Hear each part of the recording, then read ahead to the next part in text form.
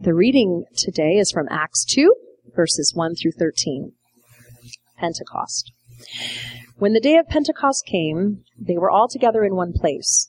Suddenly, a sound like the blowing of a violent wind came from heaven and filled the whole house where they were sitting. They saw what seemed to be tongues of fire that separated and came to rest on each of them. All of them were filled with the Holy Spirit and began to speak in other tongues as the Spirit enabled them. Now there were staying in Jerusalem God-fearing Jews from every nation under heaven.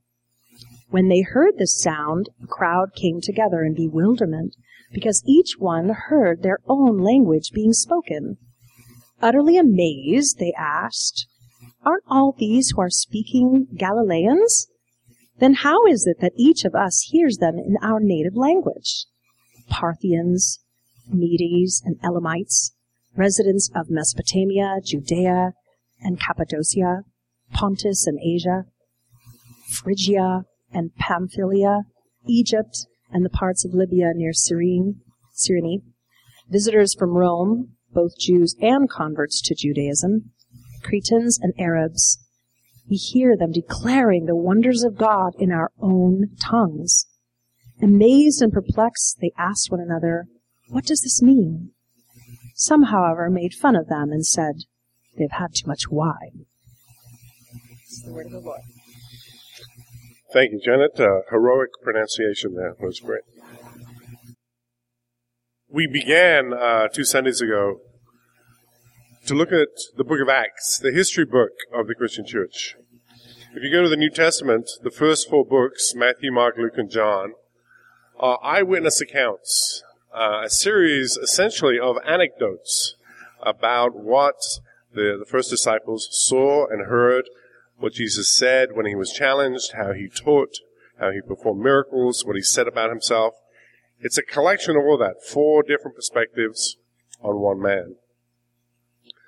When we get to the book of Acts, though, the tenor changes. It is now talking about the human reaction to Jesus' life, death, resurrection. The book of Acts begins as a history book. The author, the same person who wrote Luke, says explicitly that he's going to write down everything that happened. And the apostles are gathered there. They have just watched Jesus return to the Father, where, as he promises, he's going to send the Holy Spirit. He tells them to go back to Jerusalem and wait 50 days until the Holy Spirit will come. That's what Pentecost means, 50 days. To pray, to study the Scripture as he taught them. Study the Old and what was beginning to be the New Testament, the accounts of Jesus, and look for Jesus in everything. As we saw last week, they studied the Psalms, David's Psalms, and saw how they pointed to Jesus and explained what must happen. And here we go, finally, 50 days later, Pentecost, just as Jesus had promised, he sends the Holy Spirit, the counselor, the one that is going to bind them together and empower them as the Christian church. So let's have a look at that. When the day of Pentecost came, they were all together in one place. As I said, Pentecost, from the word for 50, penta, is 50 days after Jesus' crucifixion. A time of preparation, primarily of prayer and reading Scripture to understand the details of who Jesus is. And they were all together. We saw it was more than just the apostles. There were actually about 150 people. Those that had personally witnessed Jesus' teaching, who had followed him to Jerusalem, who had been part of his entourage, who had provided food and housing, who had witnessed everything that he did with the apostles at their center. Verse 2. Suddenly, a sound like the blowing of a violent wind came from heaven and filled the whole house where they were sitting. The blowing of a violent wind. In Scripture, in the Old Testament, God's Spirit is often associated with wind. In Hebrew, the word for Spirit, ruach, means breath. God speaking. In Genesis, when God creates everything, His Spirit, His breath, hovers over the unformed chaos of the primordial world and brings order to it as God speaks it into structure and into order. God's breath is what moves in the world, and that breath is what brings life. When God creates human beings, He breathes, ruach, into the still lifeless but formed body of Adam, and Adam comes to life, spiritual life. In Greek, the word is pneuma, from which we get pneumatic. It means air or wind. And of course, we get our word spirit from the Latin word spiritus. They all mean the same thing. God's breath, God's life, God's power active into the world, creating, restoring, giving life to that which is lifeless. So this is the living breath of God being breathed into the apostles who will form the church. This is the church coming to life. Just as God's breath formed the world and gave life to the world, just as God's breath gave life to Adam, here God's breath gives life to the Christian church. They saw what seemed to be tongues of fire that separated and came to rest on each of them. Once again, the fire, another symbol of the presence of God. God Himself is not fire. God, the Bible says, is pure spirit, immaterial. But like fire, where He is, where He shows up, things change. God's breath, His Spirit, His power, sets the world on fire, purifies, cleanses. If you go to the Old Testament, when God creates a relationship with Abraham, creates a covenant, He does so with a pot of fire.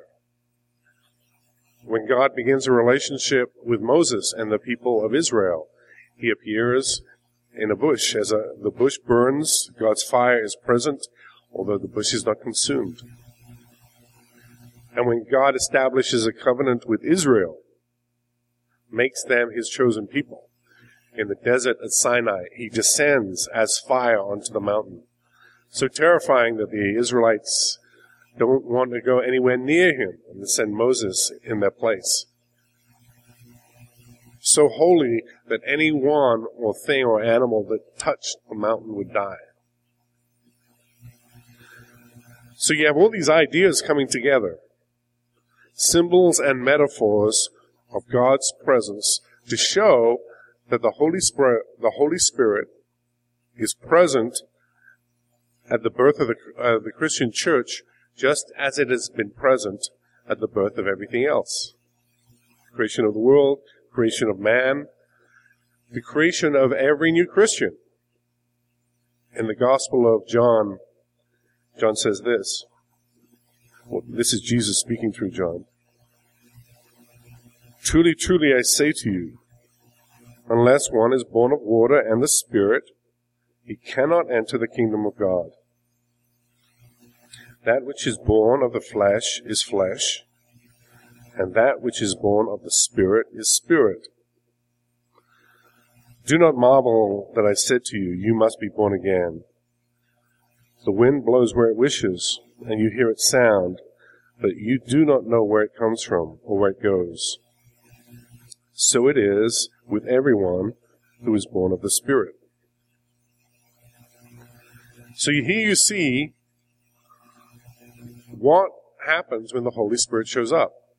Creation of the world, creation of human beings, bringing them to spiritual life, creation of a new Christian, becoming Spirit-filled, being born again through the Spirit, and at Pentecost, the creation and birth of a new community, a new way of being in the world, the Christian church. Not a social club, not a collection of goody two-shoes that get together to show how wonderful they are to each other, but a group of strangers who through Christ and now the power of the Holy Spirit form a new community, a new family, a new creation, supernaturally empowered to do God's will in the world. That's what Pentecost is all about. So what does that look like? How does the Holy Spirit reveal His presence? How does the power get expressed? Verse 4. All of them were filled with the Holy Spirit and began to speak in other tongues as the Spirit enabled them. Now there are more than the apostles there, but the fire descends on the apostles because they are the ones who are going to preach and witness to Christ. And what does the Holy Spirit empower them to do? To speak in other tongues as the Spirit enabled them.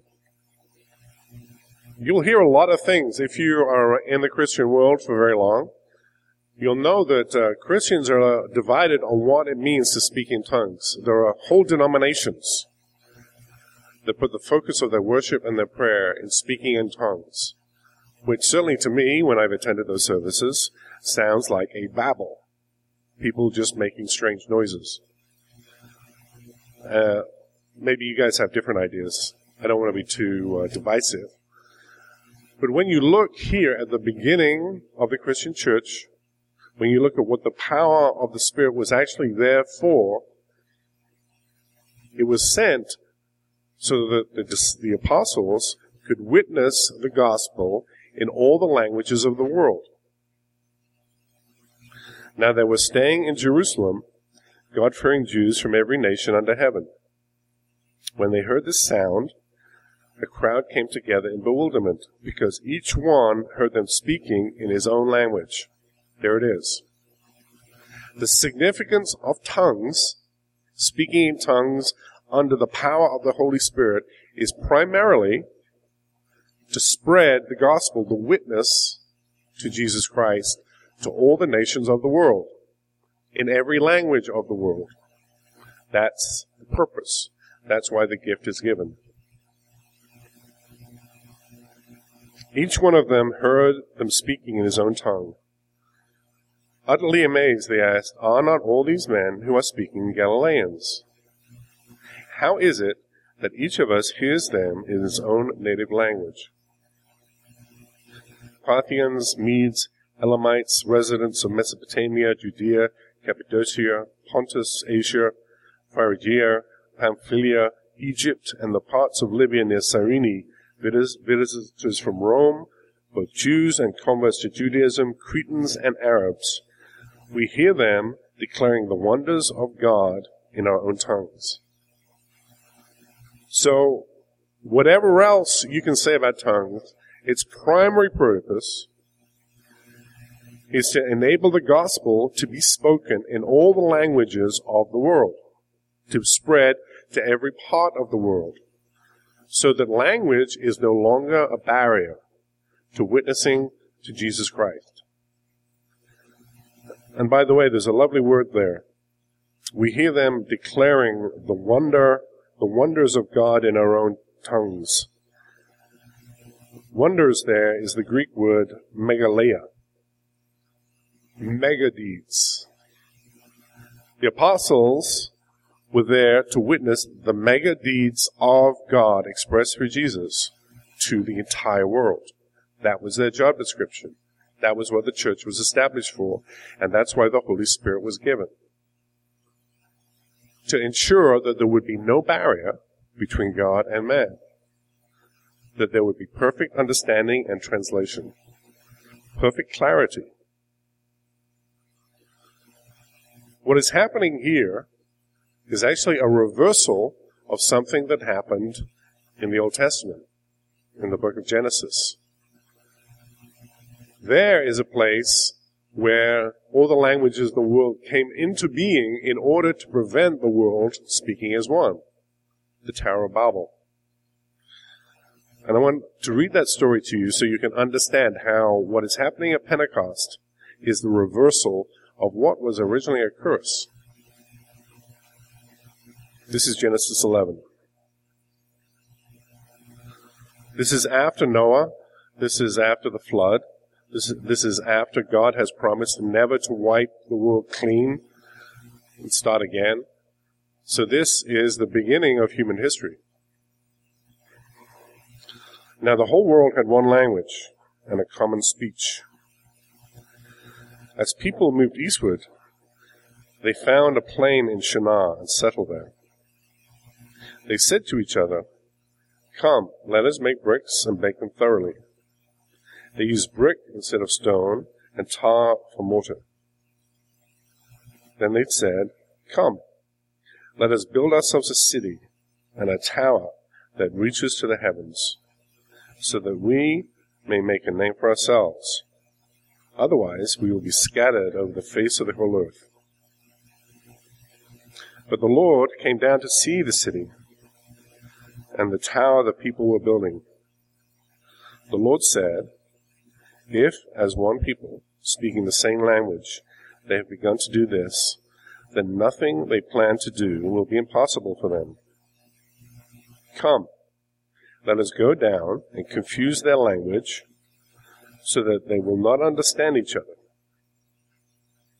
So the Lord scattered them over all the earth, and they stopped building the city. That's why it was called Babel. Babel sounds like the Hebrew word for confusion. That's why it was called Babel, because there the Lord confused the language of the whole world. From there the Lord scattered them over the face of the whole earth. Now when you first read that, certainly when I first read that, that sounds like a sort of a mean God, petty, sticking his fingers into earthly matters, confusing people, separating them. You think of all the wars and problems that we've had because people can't communicate with each other. Why would God do such a thing? Well, the key to the story is in the middle there. Come, let us build ourselves a city with a tower that reaches to the heavens, so that we may make a name for ourselves. The point is that once human beings orient their life around anything else other than God, that's where all the problems come from. God is the source of life. If you start orienting or building an existence on anything else other than God, it will fall apart. It is where sin comes from.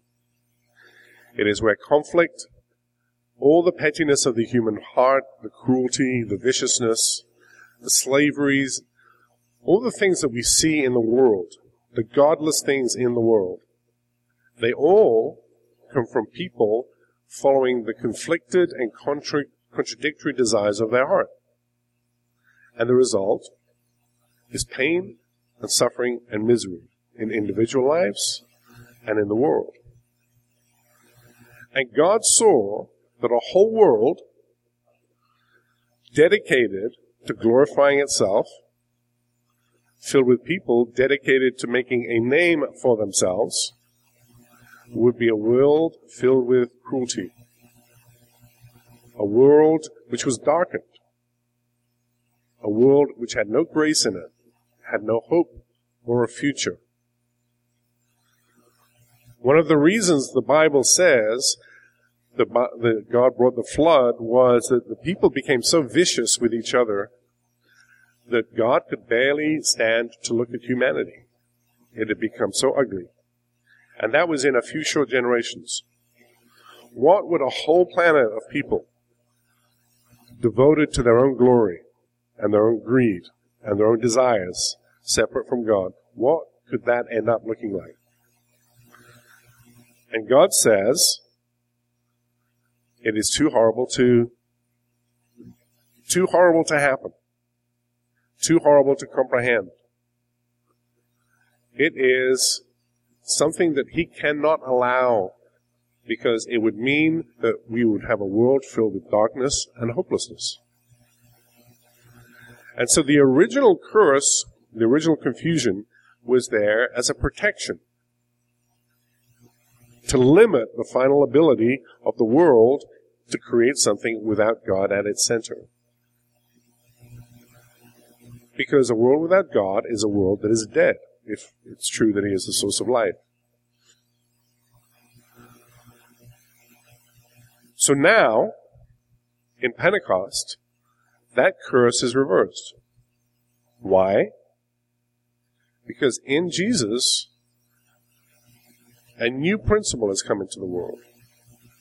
A new leader, a new king, a new foundation, a new way of living, based on the Holy Spirit and grounded in God's goodness. And therefore, it is no longer necessary to have all these different languages. Now, the gospel can unite the peoples of the world. And that is what is happening. And that's the goal and the purpose of the Christian church. To be the instrument of bringing all peoples under the head of one king, one kingdom. So that people on earth do God's will, not their own will. So that we can pray, your will be done on earth as it is in heaven. Everyone united, a life now built on God's agenda, God's principles, God's goodness, and God's Spirit. A life of hope that has grace in it and forgiveness in it. A life where you're defined by your future with God and not by the bad things that have happened to you in the past, or the mistakes you've made, or the failures. A whole new beginning. That's what the gospel is all about. And it starts at Pentecost. The curse is undone, and beginning in Jerusalem, the peoples of the world start to be pulled together and made one. Great theology, but what has it got to do with us? Here we are this morning, sitting in this room. What does this beautiful but ancient story have to do with us? Well, what does the Holy Spirit actually do? When he comes down, when he enters a group of people, when he starts the church, when he enters one of us and makes us a Christian. Well, his holiness, God's holiness, destroys sin. Where God is, sin cannot be. That's why it's appropriate that he shows up as a purifying fire. God is perfect in his goodness, in his justice, in his holiness. And sin is disease, corruption, rebellion, everything that is not of God. And so what happens when the two come together? It's like the sun driving out darkness. Where the sun is, you can't have darkness. Where God is, there can be no sin. Because he's omnipotent, and sin is not. And so that's the first thing that the Holy Spirit does. It makes people holy. It purifies them. It starts a fire. It begins to change them. What else does the Holy Spirit do? Well, notice what a visible event this was. This wasn't hidden away in a room somewhere. This didn't happen out in the desert. This happened in the middle of Jerusalem with all these witnesses, and everyone heard. There was an uproar. People thought there was a party. They were getting drunk. The Holy Spirit is a public witness to who you are. It is God saying, this one and these belong to me. They are now mine. And nothing in heaven and earth is ever going to take them out of my hand. It is the creation of a church that is unstoppable. the Bible says that the gates of hell cannot prevail against the Christian church. It is a promise that the church will never fail. And no matter how long it takes or where the church goes, it will prevail. Because the power of the Spirit is publicly witnessed in Christian churches. It makes things holy. The original word holy means to set apart for God's purpose. That is, to take up a mundane or ordinary person or thing and set it apart for God's use alone, to carry out His will and purpose in the world. So that's what the apostles became, instruments of God's will in the world, empowered by Him, set apart by Him. Set apart for what? To advance God's kingdom. To witness to the world the mega deeds of Jesus Christ. His life and ministry, His miracles, His death, His triumph over death and His resurrection. That was the job of the early church. It still is the job. To witness the gospel, the good news. And why is it good news?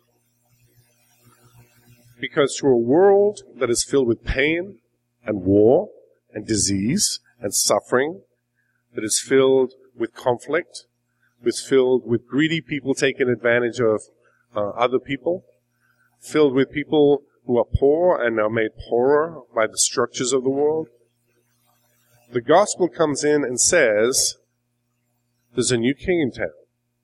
There is a new power in the world. And when you claim it, it is going to transform you and your families and your communities and your towns and your cities and your countries and your cultures. Because this is the power of God.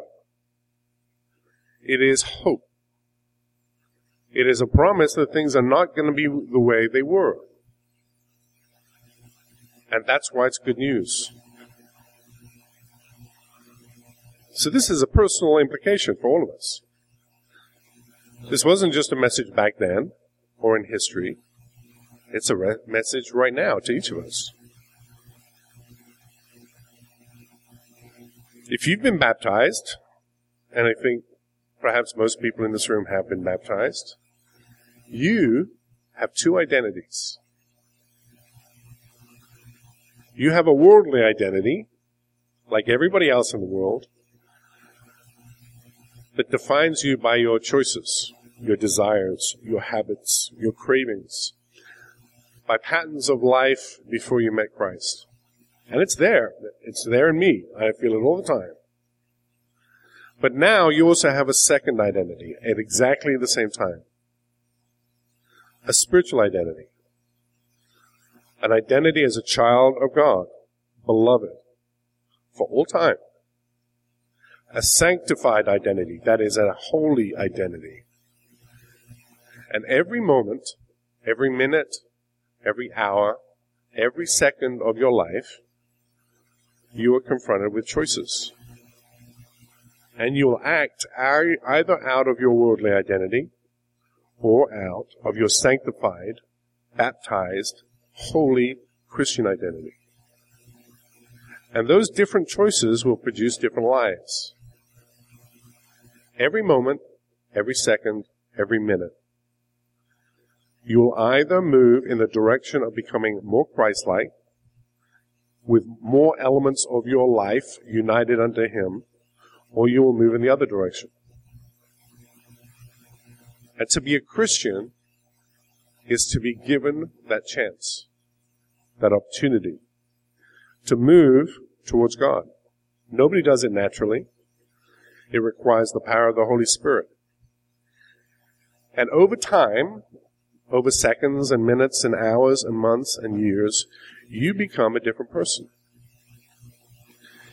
You become more Christ-like.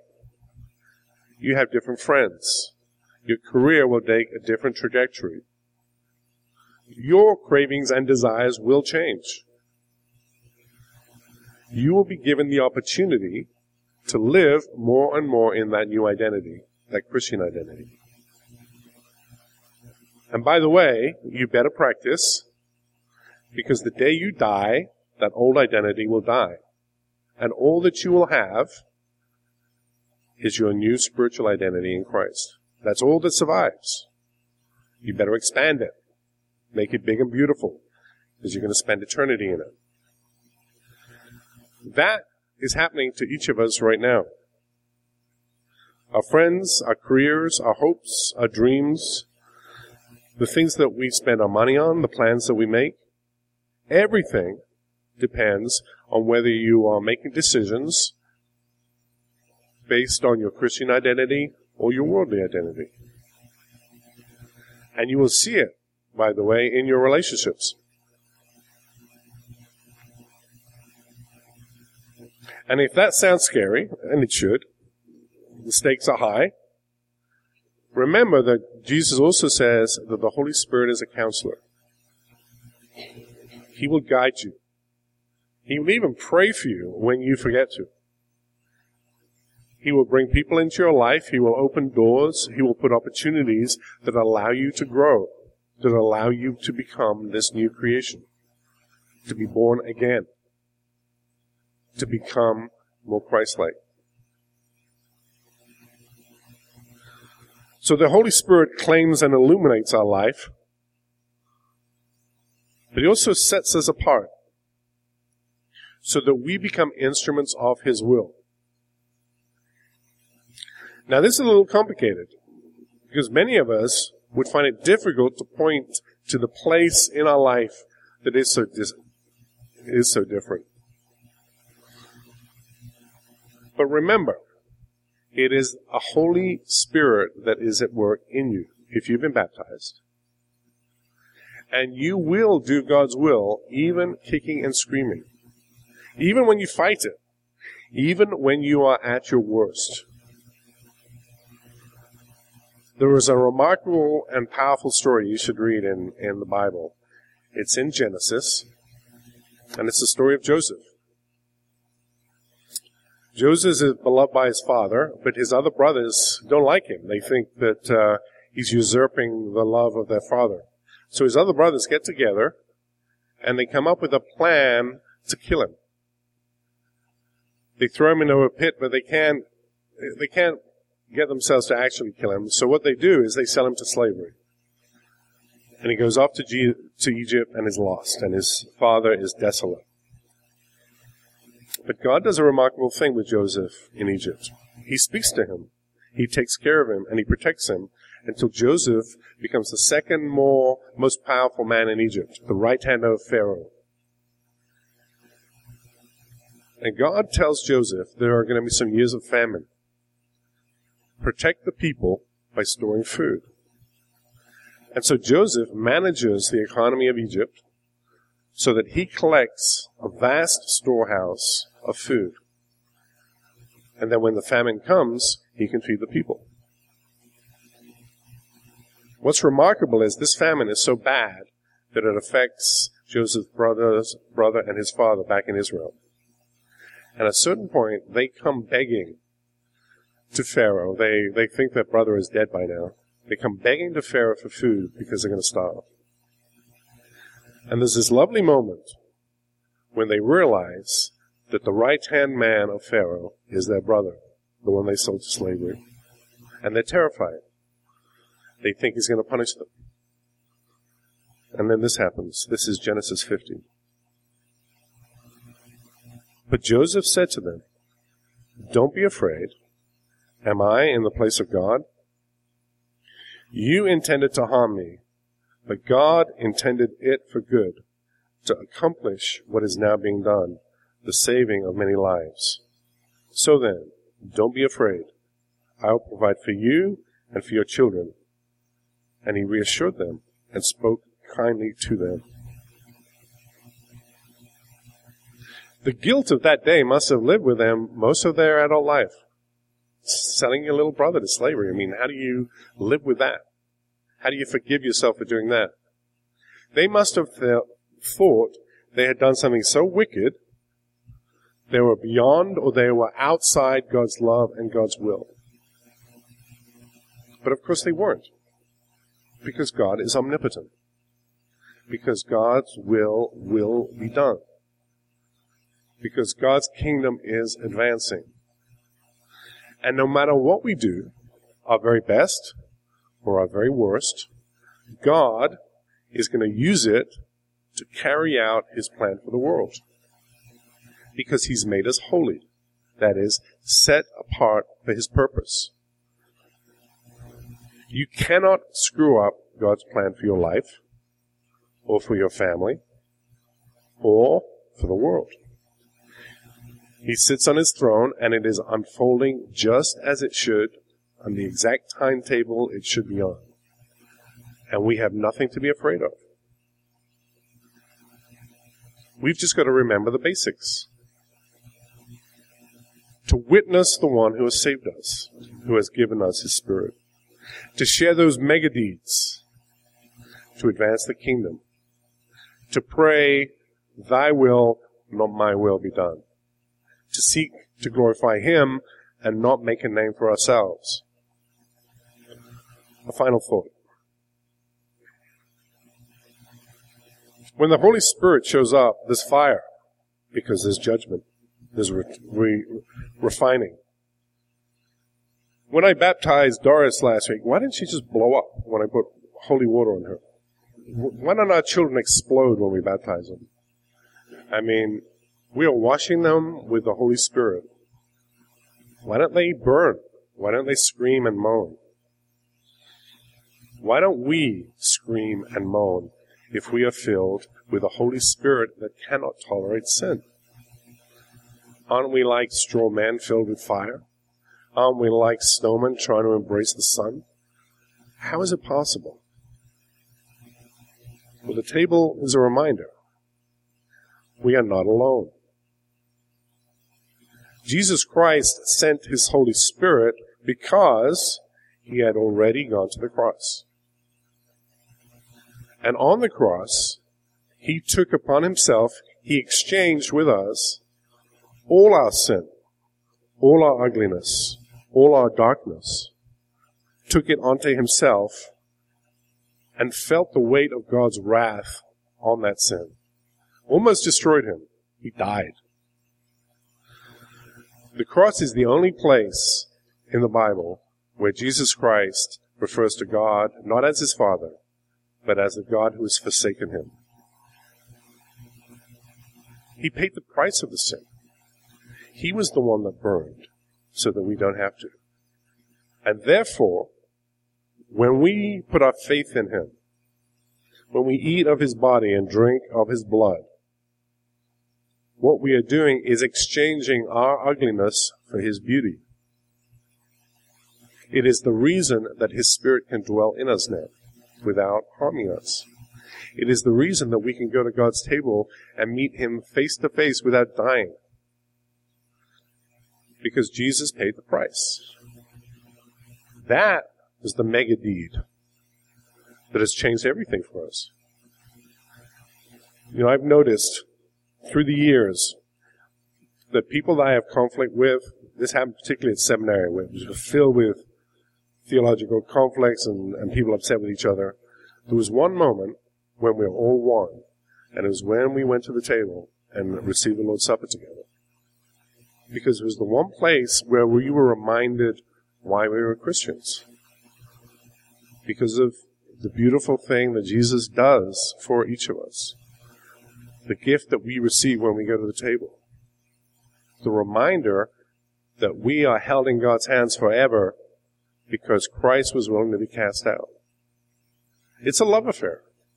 It is recognizing what Jesus has done that would make us want to do God's will. That would make us want to change and become like him. We're going to come to this table right now, and as we do, I want you to think about that. What has Jesus Christ done for you personally? What are the mega deeds that you have seen and witnessed? Why is it that you're here this morning, coming to his table again? Remind yourself of that. Embrace it, celebrate it, and share it with others. That's our job and our purpose. That is the Christian church in action. Let's pray. Lord, we thank you for your gift of the Holy Spirit, a Spirit that claims us as yours, a Spirit that counsels and reassures us that we are yours, a Spirit that reminds us of what Christ has done to make us family.